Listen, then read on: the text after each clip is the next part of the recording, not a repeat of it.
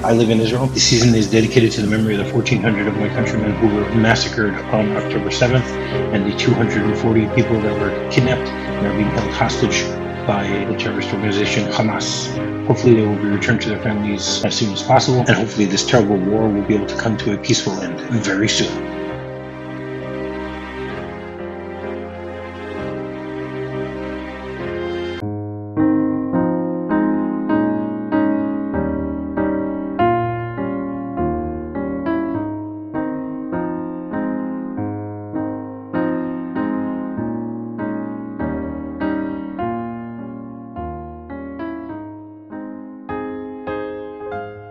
Hello, everyone, and welcome to minute 35 of season 6 of MovieRob Minute, the daily podcast where we take a Capra-esque journey through the 1946 classic It's a Wonderful Life, 1 minute at a time. I'm Rob, and joining me once again today to finish off week number 7 is Niall McGowan of the Bat Minute. Welcome back, Niall. Oh, I was almost gone, Rob, but then apparently the listeners voted, and the only reason they'll listen to minute 35 is if I'll do it. So yes, I'm back for it. I'm back, baby. Well, if they're only willing to let you do it, I don't. We'll have to wait and see. We'll have to have a debate up in heaven about that, but that'll only be on Monday. So who knows? All right. So minute 35 begins with the board beginning to debate and ends with Campbell protesting. So we ended things yesterday. There was things going on in a boardroom, or maybe it's Peter Bailey's office. The assumption is Peter Bailey's office, which is now George's office, which again explains why at the beginning of the week we saw a picture of Peter Bailey on the wall, because that would be really weird having a picture of yourself in your own office. A little strange. I mean, by yourself. I think some people do if that. It was a picture of themselves by themselves, or a picture of them with their family, or with their loved one, or with I don't know, the president, the prime minister, whoever. That makes more sense. That's in Max Schreck's office in Batman Returns. There's pictures of Chris Walken with Ronald Reagan and Arnold Schwarzenegger on the wall. There you go. You see, that makes sense. But then we also had the headcanon of is that Arnold Schwarzenegger or is that Victor Fries that you see these with? Mm-hmm. It depends on what level of continuity you wanted it to be between the movies at that point. Well, it's Victor Fries before he became evil. So so Max Schreck had a picture with a renowned scientist. Yeah, that's what we chose to believe at the time. We were like, no, we're going to keep it going. Some people would argue that there's Batman and Robin is in no way a sequel to Batman Returns. They're so drastically different. But I'm saying no. I'm choosing to believe that 100% is for sure. Actually, Max Schreck and Victor Fries. What their wheelings and dealings were is their business, quite frankly. But I can't imagine it was anything good, But right, that makes sense. That makes sense. But again, when it comes to different movies with different showrunners and whatever, that are in the same series. It's a question of, do you want to believe it's all the same continuity or not? Or do you want to do what James Cameron did, he just came out with a movie and said, forget about those other movies. Yeah. I think it's much better having looking at it the full franchise. And I like what Marvel did with that by, with the Spider-Man, with the idea of Spider-Man, where, what they can do is okay, there's just multiple universes and let's just put them all together. So I like the way that they looked at it from that perspective. I mean, they did that to a lesser degree with the Flash this past summer with what they did. But I liked it also. That was my spoilers for the end of the Flash, where the little joke at the end is that Barry ends up in the Batman and Robin universe where George Clooney is Batman. Correct. Which I loved personally, but my only beef was it should have been George Clooney the whole movie, because as much as I love Michael Keaton, he's wasted in that movie. It's cool to see him, but it's just it doesn't feel like Michael Keaton's Gotham or anything. He's not really doing. There's no real references to the previous movies or anything like that. It's just him back in the suit, and plus his version of Batman isn't all that dissimilar in terms of characterization and presence from Ben Affleck's Batman. And so my pitch is like it should have been George Clooney the whole time, and Barry going into a universe from seeing a cool Batman that's Ben Affleck, and he's all brooding and dark and violent and stuff, and then encountering weird nippled, rubber suit fetishy, campy, silly Batman in George Clooney, and just that. There you go. That's your movie right there. So yeah, I feel that's one of the many wasted opportunities of the Flash. That was the most egregious one to me, was that they didn't, dump. I don't know what you'd have to pay George Clooney to get him to do that, but he did do a cameo. I don't know what they paid him for that, but he didn't shave for it. I noticed, so I don't know if they could ever afford to get him to do it. But yes. Sorry, I went off. You got me started on a little Batman. No, that's okay. We're allowed to. That will happen.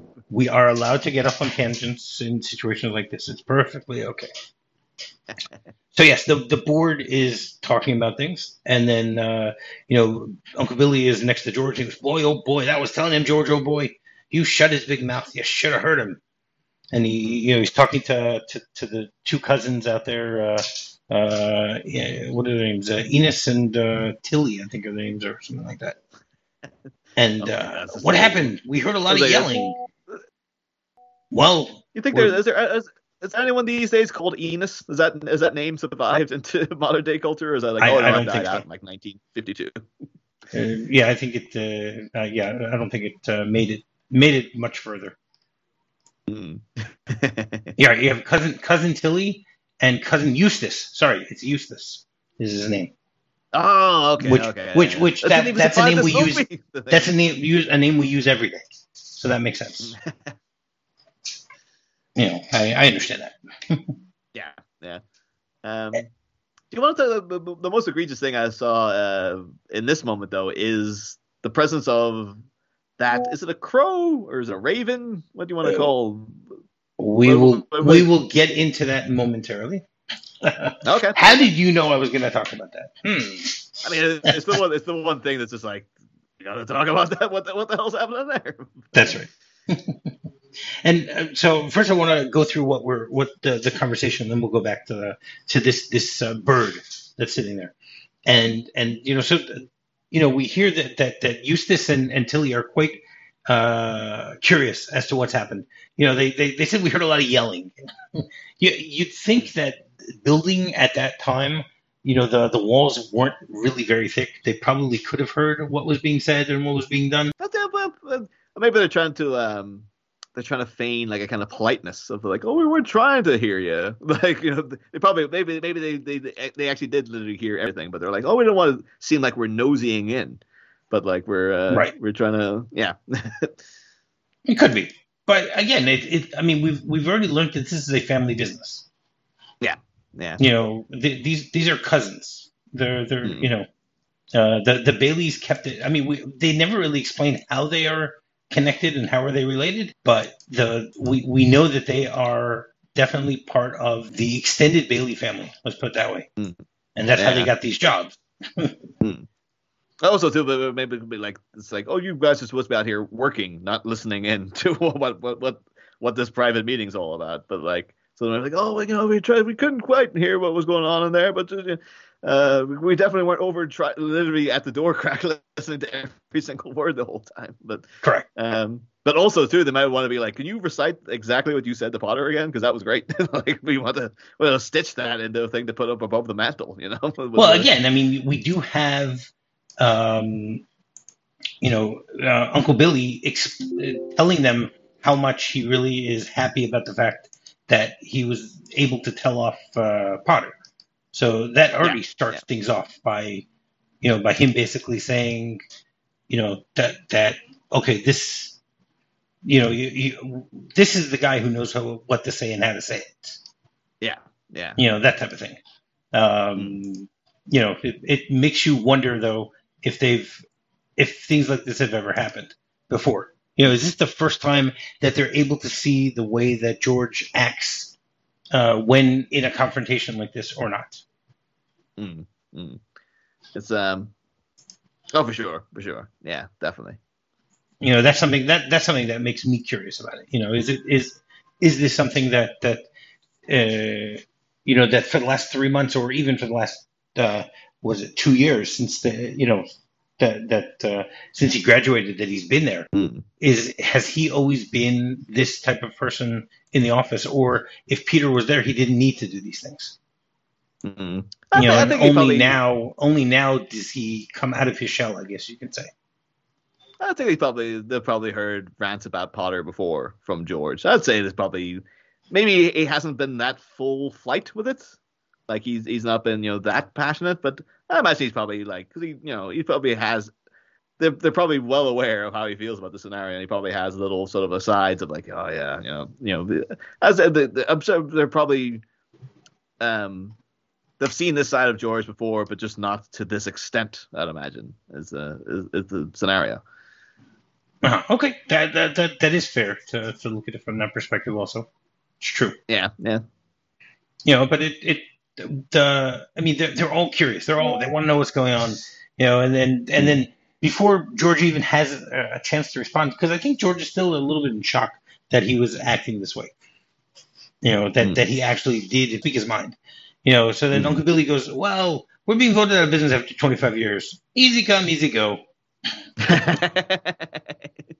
Yeah, that is a real you need George here because of this thing. I have a feeling if George would not only would Billy just let it go, he'd probably end up Potter would have him over a barrel and probably make it even worse somehow. That's right. Oh, by the way, Billy, you also now owe me $50,000 as well for some reason. What? Did you notice where George went while they're talking? No. Let's see. He walks into the vault. Ooh. Okay, and takes out his hat and jacket. I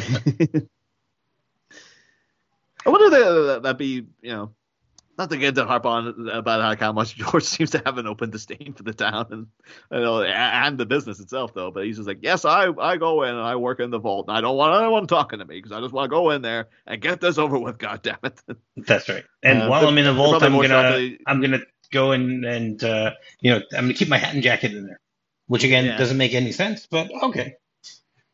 Also, too, they're shocked that he was like this with Potter because they're more like, oh, George, all you ever say when you hear is like how much you hate this town and how much you can't wait to leave and how much you don't understand why your dad opened this business and you're sitting. It seems like you hate everyone and everything in this town. It's fair enough, but you have to keep saying to us all the time. But one thing I hate even more than this town is Potter. That's right. Okay, so now we're going to go back to what you talked about at the beginning of this minute. So this bird. Yes. Okay, so this bird, it actually has a name and actually has more IMDb credits than many than any of the people in this movie, perhaps all of them together. No, actually, probably not all together, but okay. So it's actually it's known as Jimmy the Crow, even though he's a raven. he's a raven. He's not a crow. Okay, and that's the big thing, though. You find out, so I know Jimmy Stewart apparently hated being called Jimmy. He was always James. Oh, Stewart. Just wait a second. We're getting there.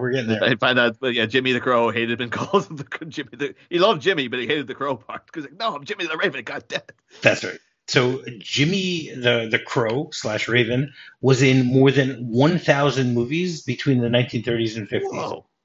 Holy moly. The first sure it's the same Raven every time. It's I don't know. I didn't check that.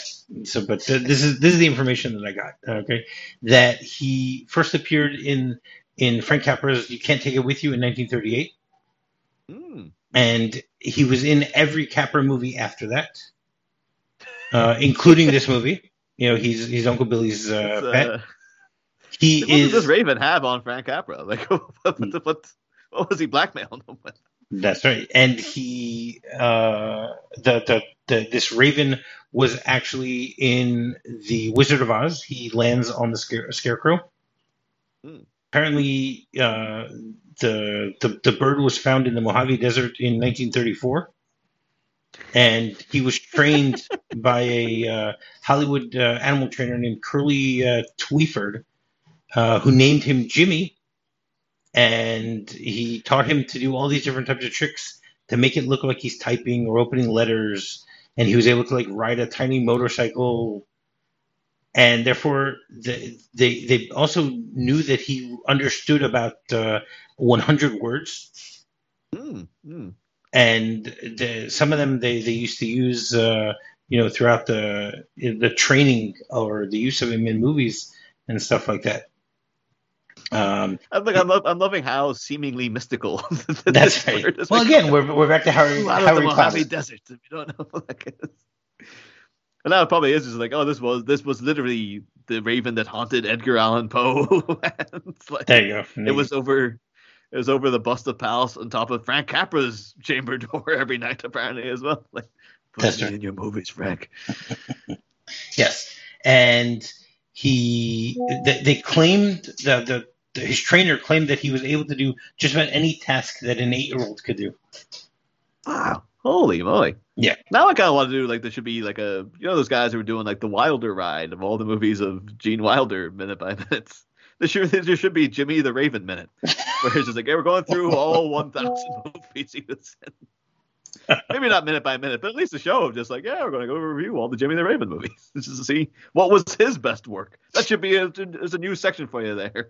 Yeah, I'll mention it to Alan. I speak to Alan every day, so I will mention it to him later today. That you've thought of an idea of what he can do, and that he should, now that the Wilder ride is done, he should, jump on and do the Jimmy the Raven minute. Or you yourself is like add in like, oh no, there's a new section now every week. Top 5 Jimmy the Raven movies. Who knows? Maybe next season we'll have to wait and see. I know we did have Batman Returns coming up in these episodes a lot, but I know that we did have a similar thing in Darla the dog, the little poodle that the poodle lady has, which was also precious in Silence of the Lambs, and I think it's in The Burbs and stuff like that. Like this little dog, but it's only got like 5 movies to its name. Oh wow! You're like, oh, I recognize that dog, but like 1,000, and it's the same Raven. It's not just some guy. Again, that is what's written here in Wikipedia. I cannot. I've got a vibe. This guy is just like, oh no, yeah, he's got like a cage full of ravens back there. He's like, oh, it's the same one, and oh, he can do all this. It came. I was dying of thirst in the sands of the Mojave Desert. And he flew out of nowhere and saved me. And Jimmy Stewart, would you even get the Raven in the Mojave? Like it doesn't. I don't know. Absolutely no idea. Yeah. Oh my God. This is all questions that need to be answered in the Jimmy the Raven show. There you go. Obviously, Alan's gonna get on. That's right. The Jimmy the Raven show that Niall will be hosting. So. Then I've got other ideas I want to do, but this Jimmy the Raven thing now is like, I think it's got legs. It's got wings. This idea. Jimmy the Raven will fly. Although then after like, how many of his movies could I get through in my lifetime? It's one of those things. Like, well, it depends if you're doing an episode for each of the 1,000 movies. I don't know. Yeah. Who knows? So he was also married to Clara Bow for a while. And he has 17 wives, Jimmy the Raven. Yeah. And he apparently doesn't say how he died. We're getting there. We're getting there.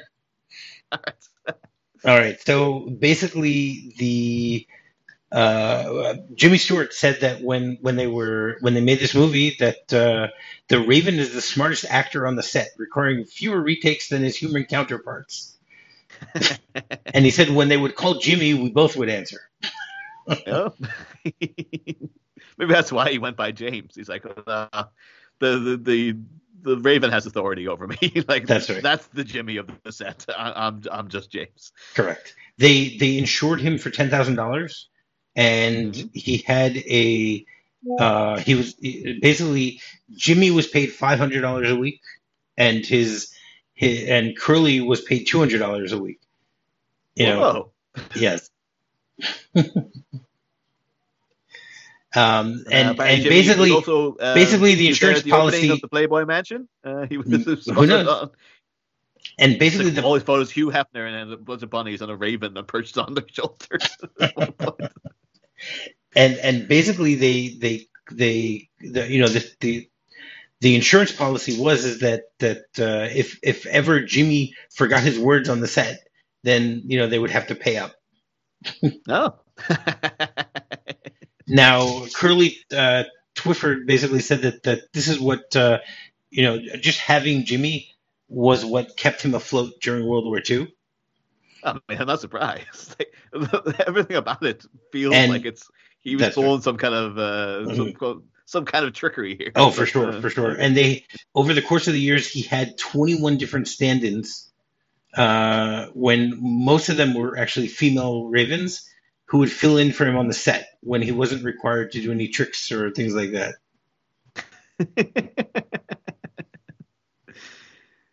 And Jimmy actually has his footprints enshrined in the cement that outside of a large LA pet store. I Which thought I was really excited. I thought it was going to be the proper Walk of Fame there yeah, because he's so did I. there. So did I. So did I. And along with Lassie and other Hollywood animals and things like that. His last credited film was Three Ring Circus in 1954. Mm-hmm. Oh, so And it's not too much longer to go, Jimmy. At this point, I guess. yeah, and Curly died in 1960, and nobody. Sorry, he died in 1956 at the age of 60, and nobody knows what happened to Jimmy after that. Oh my God! He's sleeping with the fishes. I don't know. Yeah. Very. I don't know. But he could be off doing anything. He might still be going. Well, Like, they claim that ravens only live around 30 years when they're in Yeah, captivity. but not So who knows? mystical ravens from the Mojave Desert, the ones that appear out of nowhere. No, I'm headcanoning now. Like Jimmy the Raven lives. He's still going. He's got Yeah, a thriving Bollywood career that we're not aware of, or something. correct. And so now we're back in the scene. You know, when Uncle Billy is it just says easy come easy go, and then Tilly is holding a newspaper and goes, "Here it is, help wanted, female." And then Ernie comes into the room, and you know we talked a little bit about Ernie in passing earlier this week, and he goes, "You still want me to hang around, George?" And he goes, "Yeah, I'll be right down." "Yeah, hey, you'll miss your train. You're a week late for school already. Go on." You know, so Billy wants and then he basically wants George to leave. He's like he's given up already, and then Yeah. basically, you know what we actually understand now that if he's a week late for school, so it must be like mid-September or something like that. You know, the prom or the dance was in June, and then they had the 3 months over the summer that they were all in mourning for Paul Bailey, and then here, you know, we're at a point where they basically, you know, he's ready to go to college, but he's already a week late. Mm-hmm. And then, you know, George, he's like pacing around, and he looks over and he goes, "What's going on in there?" And then Uncle Billy goes, "Oh, never mind. Don't worry about that. They're putting us out of business. So what? I can get another job. I'm only 55." And then But Tilly the thing is goes, that nowadays, 56. though, that feels like it's a genuine like back then it would have been like, oh, people have retired at like 60 or something. Nowadays, the unfortunate thing is just like, yeah, somebody going, yeah, I get another job. I'm only 55. Is he? That's just the reality of the world, pretty much. Correct. It makes sense. Mm. And, you know, but again, this is 77 years ago. So obviously he's in a little bit of a, he's delusional that it'll be easy for him to get a job at the age of 55, especially if he can't even remember, you know, to go to his own nephew's wedding. But whatever, we'll get there in a few weeks. And then I mean, you go, the amount of things that happen coincidentally on the same day in this movie yes, it's a bit hokey sometimes, but that also was like just like, oh, by the way, I meant to get to your wedding. It's like, dude, that's just right. take the day off. What are you doing? That's right. Go on. Hey, look, you gave up your boat trip. Now you don't want to miss college too, do you? And then the contemplation is broken up by you know the chairman coming out of the room and goes, George, they voted Potter down. They want to keep it going, and everyone gets really happy and excited and goes, "You did it, George, you did it." But they got one condition, only one condition. What's that? And that's the best part of it. They've appointed George here as executive secretary to take his father's place. Oh no, but Uncle Billy, you can keep him on. That's all right. As secretary, you can hire anyone you like. Dr. Campbell. Now let's get this thing straight. I'm leaving. I'm leaving right now. I'm going to school. This is my last chance. Uncle Billy here. He's your man. But George. and that's how this minute will end. So Yeah. the whole thing is just very, very. It's a strange conversation because you'd think that now we have a name for the chairman, Dr. Campbell. We'll get to that in a second. So Dr. Campbell is so excited. You'd think that over the last 3 months he knew that George does not want to move, does not want to stay on. So why is he so excited? Yeah, it's the fact that he's like, that's the best part. It's just That's like, right. The best part is you get to George's stay. whole thing is that he wants to get out of here. That's right. You get to stay. You don't have to leave. But I want to leave. Maybe I've been misjudging George this whole time, but been like, oh, he's always out there going on about how much he hates the place and stuff. Maybe in the scenes we don't see, he was there in the buildings alone every day going, oh, I love everybody here. I love this place so much. Oh, I'm going to miss you when I'm gone. And, the whole time he's like, oh, God, I can't wait to get the hell out of here. That's right. I'm like, oh, but he clearly really, really wants to stay. He feels that he's obligated to leave. But no, George, the best thing is that you can stay now. Yeah. So, I mean, everyone is excited. George is the only one who is not. And he's in a lot of shock right now. This was like Potter's like last ditch attempt of like a little bit of revenge. Joe's like, I can see the way the waters are turning. So he's like, well, I mean, potentially maybe if George was to stay on as a treasurer, and then no one finding right with the way the winds are blowing is like, if I can just get this stuck here at least, then I'll have some kind of a win over him. That's right. So he peppers in like, oh, okay, well maybe if George Bailey was to stay here. But that's right. Now, what's very interesting is that Uncle Billy mentions that he's 55 or 56. Doesn't really matter either way, when it comes to that. So, if it's 1928 and he is, let's say he's 56. Okay, it means that he would have been born in 1872. Mm-hmm. Okay, now Thomas Mitchell, who plays Uncle Billy, was born in 1892, meaning he's 20 years younger. His character is theoretically only supposed to. He would only be 35 if that was the case, or 36. Again, because of the time discrepancy in the movie, it's more of a problem because. I mean, if Mitchell was born in 1892, so when this movie was made, he is 54. Mm-mm. But I was getting a little bit shook there. It's like I'm older than Uncle Billy. That's right. There's no way this is happening. No, but that's my point. It means that in the later parts of the movie, which takes place in 1946, okay, he's almost he's in his 70s. Uncle Billy's in the 70s at the end. So, whatever. The whole thing is just a little bit strange. The whole thing about the age-wise. I think a lot of the time jumping, to be fair, it is noticeable. Again, the fact that, like, Potter just stays looking exactly the same age. And, like, Uncle Billy going from 55 to have been in the 70s with no particularly for the time. Nowadays, maybe that would be... you still know there's a big difference between somebody in their 50s and somebody in their 70s. Correct, but then again, let's talk about it from another perspective. How old is Potter supposed to be? Because we see Potter over 3 periods of the movie. We see him in 1919, we see him in 1928. I mean, again, we'll see him also in the 1930s, but then the main thing is we see him in 1946. Yeah, he's or 1945. So I think he's always referred to as Old Man Potter too. Like even that's right. When George is young, it's like implied that he's at least like in his 60s there or something. But like, that's right. So maybe he is. There is some sort of warlock. Who knows? Yeah, he's got Jimmy the Raven there keeping an eye on things. There you go. In the buildings alone too. He sent him in there. One of his minions. That's right. Now, should I also point out, do you think there's anything symbolic in that, though? Because we think, though, if this Raven is Billy's pet, you feel like it would be like a good guy character, quote unquote. But the fact that it's over there, like after this is happening, and like Ravens are usually have a kind of gothic, symbolic vibe of death about them. The fact that it's like, pecking at a house, like a little model house. Like, what do you interpret that as to me? Because obviously, if the actual bird itself in reality was trained to do tricks, they probably like, yes, we wanted to peck this little model house. And that would mean something. Like, are they trying to say that this is the death knell of George's future? Like, all his hopes and dreams are going off and becoming an architect and all, et cetera, et cetera? Or is it more that it's the vibe of Potter and his looming presence over the town. I think it's Like, Potter. I think it's you think Potter. it's Potter. Okay. That I would would be say my though, guess. because a little model house though is like remnant of a guy who's going to train to build buildings. Correct. It's a little model house, and then there's a big ominous presence of death pecking at it.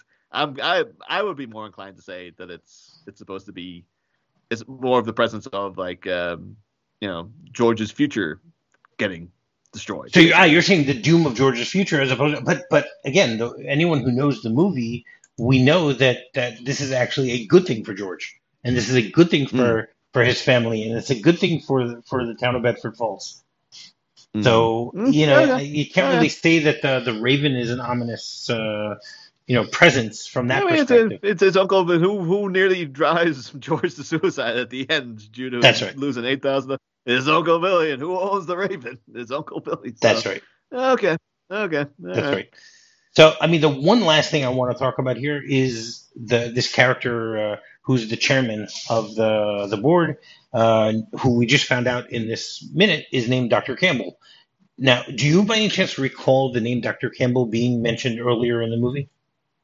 No, don't believe so. Okay, he was actually mentioned last week when they called George to tell him when they're driving around and they tell George that his father just had a stroke, and the answer is Dr. Campbell is with him. So basically, the chairman of the board of the building and loan is the local doctor, the local physician. I hope he reads the room better than he did. As a doctor, he reads the room better than he does as a chairman of the board, because it's like, oh, George, your father just had a stroke, and the best part is he just died. That's right. What? Exactly. And so he's played by an actor named Harry Cheshire, who was born in 1891 and passed away in 1968. He, at the age of 76, he had 169 IMDb credits, and he was mostly his nickname was Pappy. Okay. He was Pappy Cheshire, and he usually played either like bankers or a townsman in some sort of western town, something like that. He once played a villain in a movie called The Dangerous Mission, and he was on a TV show where he played the judge. The TV show was Buffalo Bill Jr. Okay. So yeah, no, I just thought it was really interesting that the chairman of the board of the building and loan happens to also be, Peter Bailey, or actually Bedford Falls' own little, physician. Yeah, I think also that's the thing though within small towns is like you do get a lot of that in Ireland where people within the community have several jobs and stuff. I always remember we had back in like 2008. We went on a boat trip, like you could rent like a little houseboat and go up the Shannon River, and we did that. We stopped in several places. Lovely, lovely country down there. The Republic of Ireland is a beautiful, beautiful scenery, and such a nice, relaxing place as well. But we went to one place that had the place where you tie up the boat to was kind of like hanging off. Like it had such a kind of weird, ominous vibe about it. And we got there at like 6 p.m. and was walking up this town, a town full of buildings, all seemed like they were empty. Like it seemed like the whole town was dead. And we went into a place and there was this shopkeeper, and like we're just there going like, oh, could we get like some bread and some salt? And he's just like, oh, you'd want to be getting up earlier in the day if you wanted bread, boys. And we're just like, oh, okay. And he just had a very threatening kind of presence about him. And we're like, oh, we went him out of business.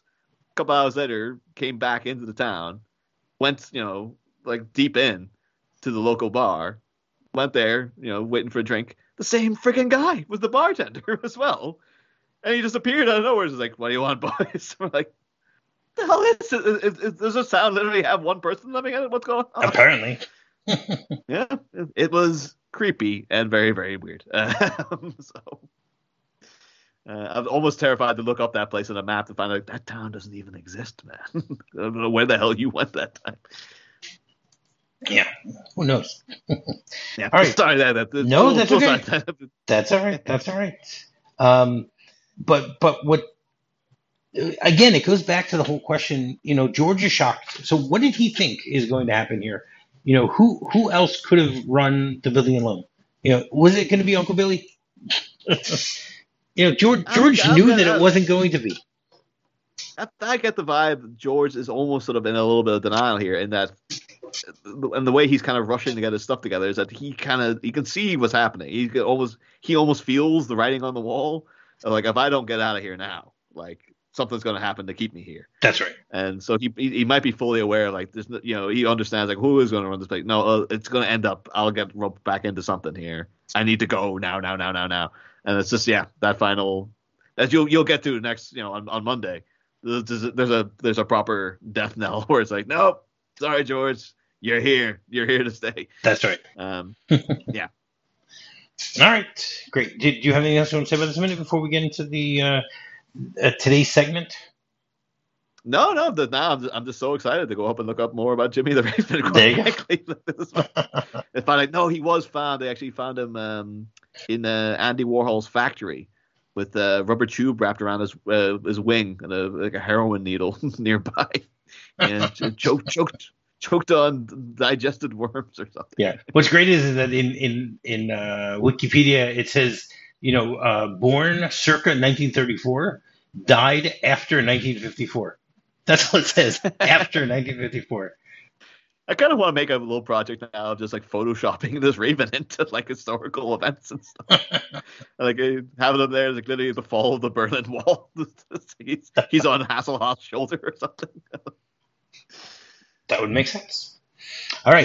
Every Friday we have a segment called Oscar Oops, which the premise here is that over the past 90 something years, I think it's 93 years that the Oscars have been around. There's always been controversy as to which movies win and which movies don't win and things like that, because there are no losers. Just and a lot of people say that about this movie. It's a Wonderful Life was one of the nominees for Best Picture that year. So I thought it would be very interesting to hear from my guests what movies they think should have won. Now, obviously, it needs to be something that was nominated that year for Best Picture, and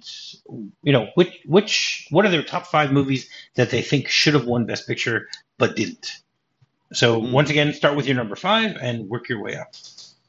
I was curious as well if you've got so no, this lost to The Best Years of Our Lives. That's right. Which was a Movies by Minutes project that Jim O'Kane had. Have you had Jim on? Of course. Like if you go up against them. Jim has already been on. Jim was on week 2 of this season, and so he's already told me which of his movies that he thinks should have won. So. Okay. All right. I'll go back into old material then.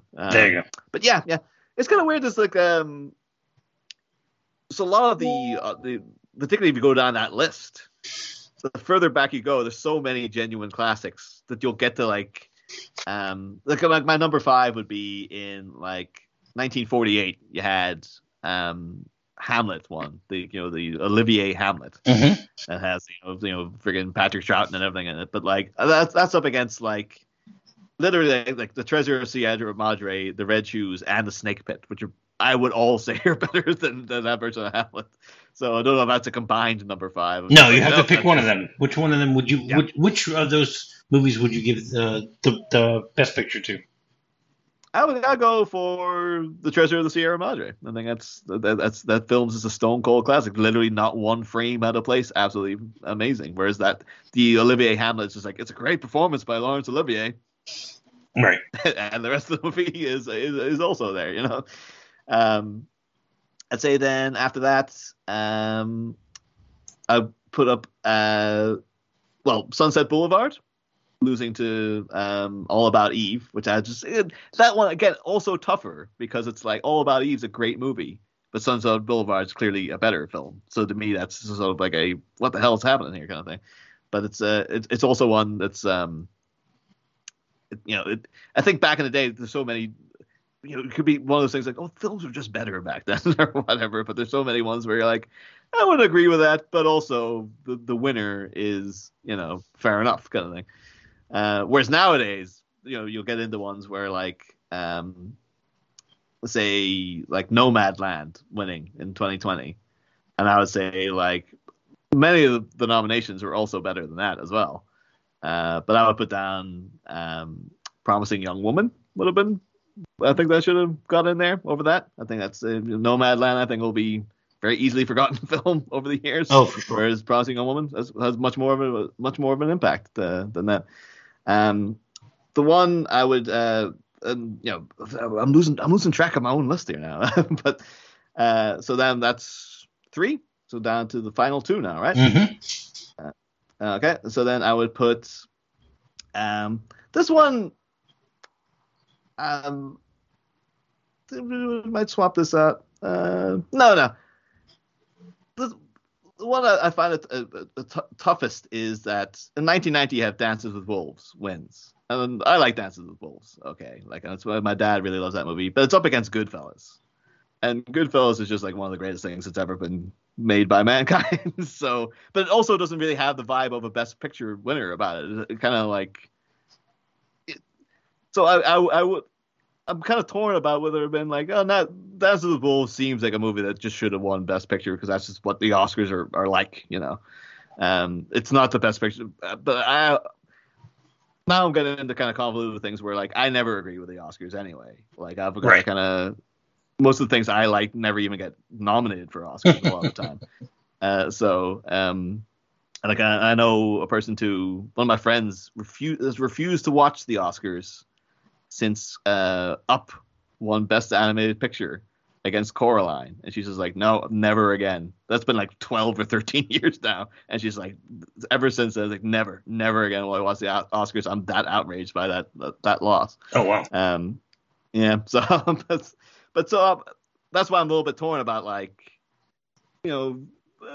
Well, it just seems like it should be Best Picture just because that's the kind of thing that wins Best Picture. But Goodfellas is a better film, so I'll put it down though, just for the sake of just. All right, that is fair. And then the big one that's always been my number one in this regard, and it's another Scorsese movie, but it's Ordinary People beating out Raging Bull back in 1980. Whereas Raging Bull is just an absolute masterpiece. Ordinary People is just fine. It's just a sort of perfectly perfunctory, okay movie up against like one of Scorsese's best, and it's insane that like a movie so ordinary, so pedestrian, one against like not again that it was multiple nominations. Coal Miner's Daughter is better. The Elephant Man, David Lynch's Elephant Man, is better than Ordinary People. But Raging Bull losing to Ordinary People, and Raging Bull does feel like an Oscar movie. Goodfellas is a bit more of that kind of like rough and tumble, slightly punk energy to it, where it's just like, it wouldn't fit in with your snooty Academy Awards.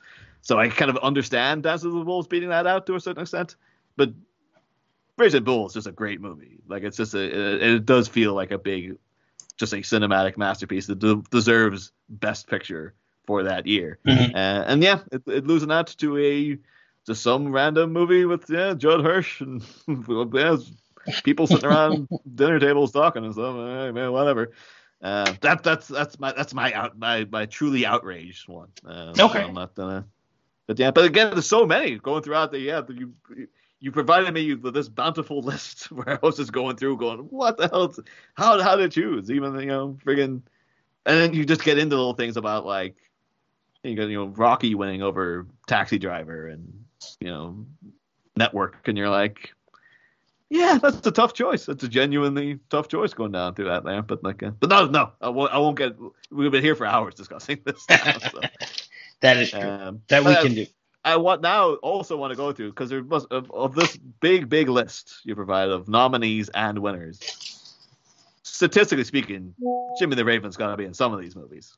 So I now all right, that is your homework. You can go home and and check those out and come back to us later this season and tell us how many Best Picture nominees Jimmy the Raven was in. Now we know he was in You Can't Take It With You, so he's been in at least 2. Yeah.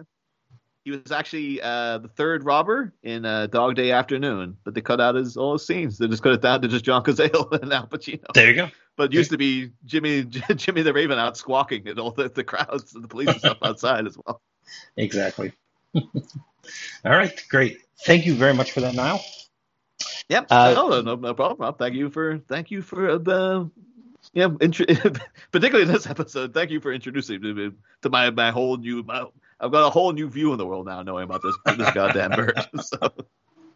Okay, I'm glad that I was able to help. That's the important thing. All right. Do you want to once again tell people where they can find Niall McGowan? Yeah. Well, you can find me, listen to me talking a lot more on two shows. One of them is Miami Minutes, where we're talking about the craptacular kung fu, although it's not kung fu, it's taekwondo, as I said previously. Classic. I just like the alliteration. Miami Connection from 1987, which is a movie that's a wonder unto itself. 1 minute at a time. That's once a week for me and my co-host John, and then also our main project, my main baby, put much more time and effort into, is Bat Minutes, where we are examining all the Batman films minute by minute. We've covered the first 4 of the live action movies and Mask of the Phantasm now, and I believe our next steps are to go into a mini season breaking down the Return of the Joker movie. We're not going to do it minute by minute, but we're going to do it a little mini season on little chunks of that movie, just to kind of round off that animated universe. And then we'll be back late next year to discuss the 1966 Adam West the Batman movie minute by minute. Ooh, very so cool. We have all that to look forward to. Yeah, you get all four villains in there, so that's great. Yeah, I love the Periscope. Well, you get to be on, Rob. So I have to get you in. If you'll invite me, I will gladly partake. And don't forget, you need to bring your shark repellent. So there you go. And I also need to look out for Jimmy the Raven to see if he's in there somewhere. No, but he died after 1954, so he might not be there in 1954. They don't know what happened to him. That guy who owned him died. But I mean, Jimmy the Raven might be still rocking. Anything is possible. That's true. You see in the background doing the Batusi? He's got the wings going. You never know. He's actually there. He was playing Two-Face in it the whole time. Two-Beak was the villain they had to cut out of the movie. Anything is possible. All right, great. Now, do you want to tell people where they can find you? Oh, I did. Oh, you did. You see, I lost my train of thought. There you go. So, fine. Thank you very much. It's a long 5 episodes, Rob. The people can forgive me. That's true. And finding me is very simple. Just do a quick search for MovieRob Minute. You can find me on Facebook. You can find me on Twitter. And you can find me on my website, MovieRobMinute.com. So, Niall, thank you very much for joining me this week. I will be back next week with a new guest. But until then, hot dog. Hot dog. I love you truly, truly, dear. Life with its sorrow, life with its tears.